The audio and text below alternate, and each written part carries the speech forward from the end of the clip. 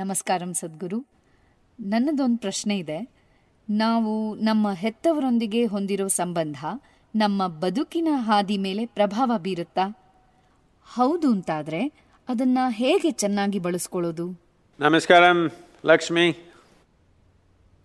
ನೋಡಿ, ಯೋಗದ ವಿಜ್ಞಾನದಲ್ಲಿ ಜೀವನಾನ ಹೇಗೆ ನೋಡ್ತೀವಿ ಅಂದರೆ, ಮನುಷ್ಯ 84 ವರ್ಷಗಳವರೆಗೆ ಬದುಕಿದ್ರೆ ಅದು ಮನುಷ್ಯನ ಜೀವನದ ಪೂರ್ತಿ ಆವರ್ತನ ಅಂತ. ಈ ಜೀವನದ ಆವರ್ತನದಲ್ಲಿ ಹೆಚ್ಚು ಕಮ್ಮಿ 1008 ಚಂದ್ರನ ಆವರ್ತನಗಳು ಆಗತ್ವೆ.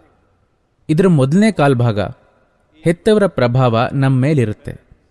ಪ್ರಾಣಶಕ್ತಿಯ ಹಂತದಲ್ಲಿ, ಕರ್ಮಗಳ ಹಂತದಲ್ಲಿ 21 ವರ್ಷಗಳವರೆಗೆ ಮಾತ್ರ ಹೆತ್ತವರ ಪ್ರಭಾವ ನಮ್ಮ ಮೇಲಿರುತ್ತೆ. ಅನಂತರ ನಿಜ ಹೇಳಬೇಕು ಅಂದರೆ ಅವರ ಪ್ರಭಾವ ನಮ್ಮ ಮೇಲಿರಲ್ಲ.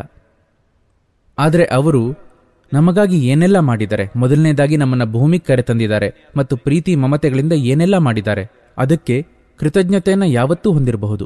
21 ವರ್ಷ ಆದಮೇಲೆ ವಂಶಾವಳಿಯ ಮರುಕಳಿಸುವ ಸಂಸ್ಕಾರಗಳಿಂದ ಪ್ರಭಾವಿತರಾಗಬಾರದು. ಯಾಕೆ ಅಂದರೆ ಮುಖ್ಯವಾದ ವಿಷಯ ಏನಂದ್ರೆ, ಇದು ಒಂದು ಹೊಸ ಜೀವ. This should not be a repetition of what has happened in the previous generation. ಈ ಜೀವ ಬರೀ ಹಿಂದಿನ ತಲೆಮಾರಿನ ಮರುಕಳಿಸುವಿಕೆ ಆಗಬಾರ್ದು. ಹಾಗಾಗಿ ಹೆಚ್ಚು ಅಂದರೆ 21 ವರ್ಷಗಳವರೆಗೆ ಕರ್ಮದ ಪ್ರಭಾವ ಇರುತ್ತೆ. ಅದೆಲ್ಲರನ್ನೂ ಪ್ರಭಾವಿಸುತ್ತೆ. ಆದರೆ 21 ಆದ್ಮೇಲೆ ಆ ಥರದ್ದೇನೂ ಇರಲ್ಲ. ಅದು ಬರೀ ಮಾನಸಿಕ ಅವಲಂಬನೆ ಆಗಿರುತ್ತೆ ಅಥವಾ ಆರ್ಥಿಕ ಸಾಮಾಜಿಕ ಅವಲಂಬನೆ ಆಗಿರುತ್ತೆ ಹೆತ್ತವರ ಮೇಲೆ ತುಂಬಾ ಜನರಿಗೆ. ಆದರೆ ನಿಜವಾಗಿ 21 ವಯಸ್ಸಿಗೆ ಈ ಕರ್ಮಬಂಧ ಮುರಿಯುತ್ತೆ.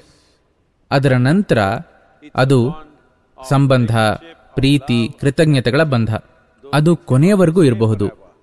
ಹಾಗಾಗಿ 21 ಆದ್ಮೇಲೆ ಅವರ ಪ್ರಭಾವವನ್ನ ಅರಸಬಾರದು. ಅವರು ಮಾಡಿರೋದಕ್ಕೆ ಕೃತಜ್ಞತೆಯಿಂದ ಬದುಕಬೇಕು ಅಷ್ಟೇ.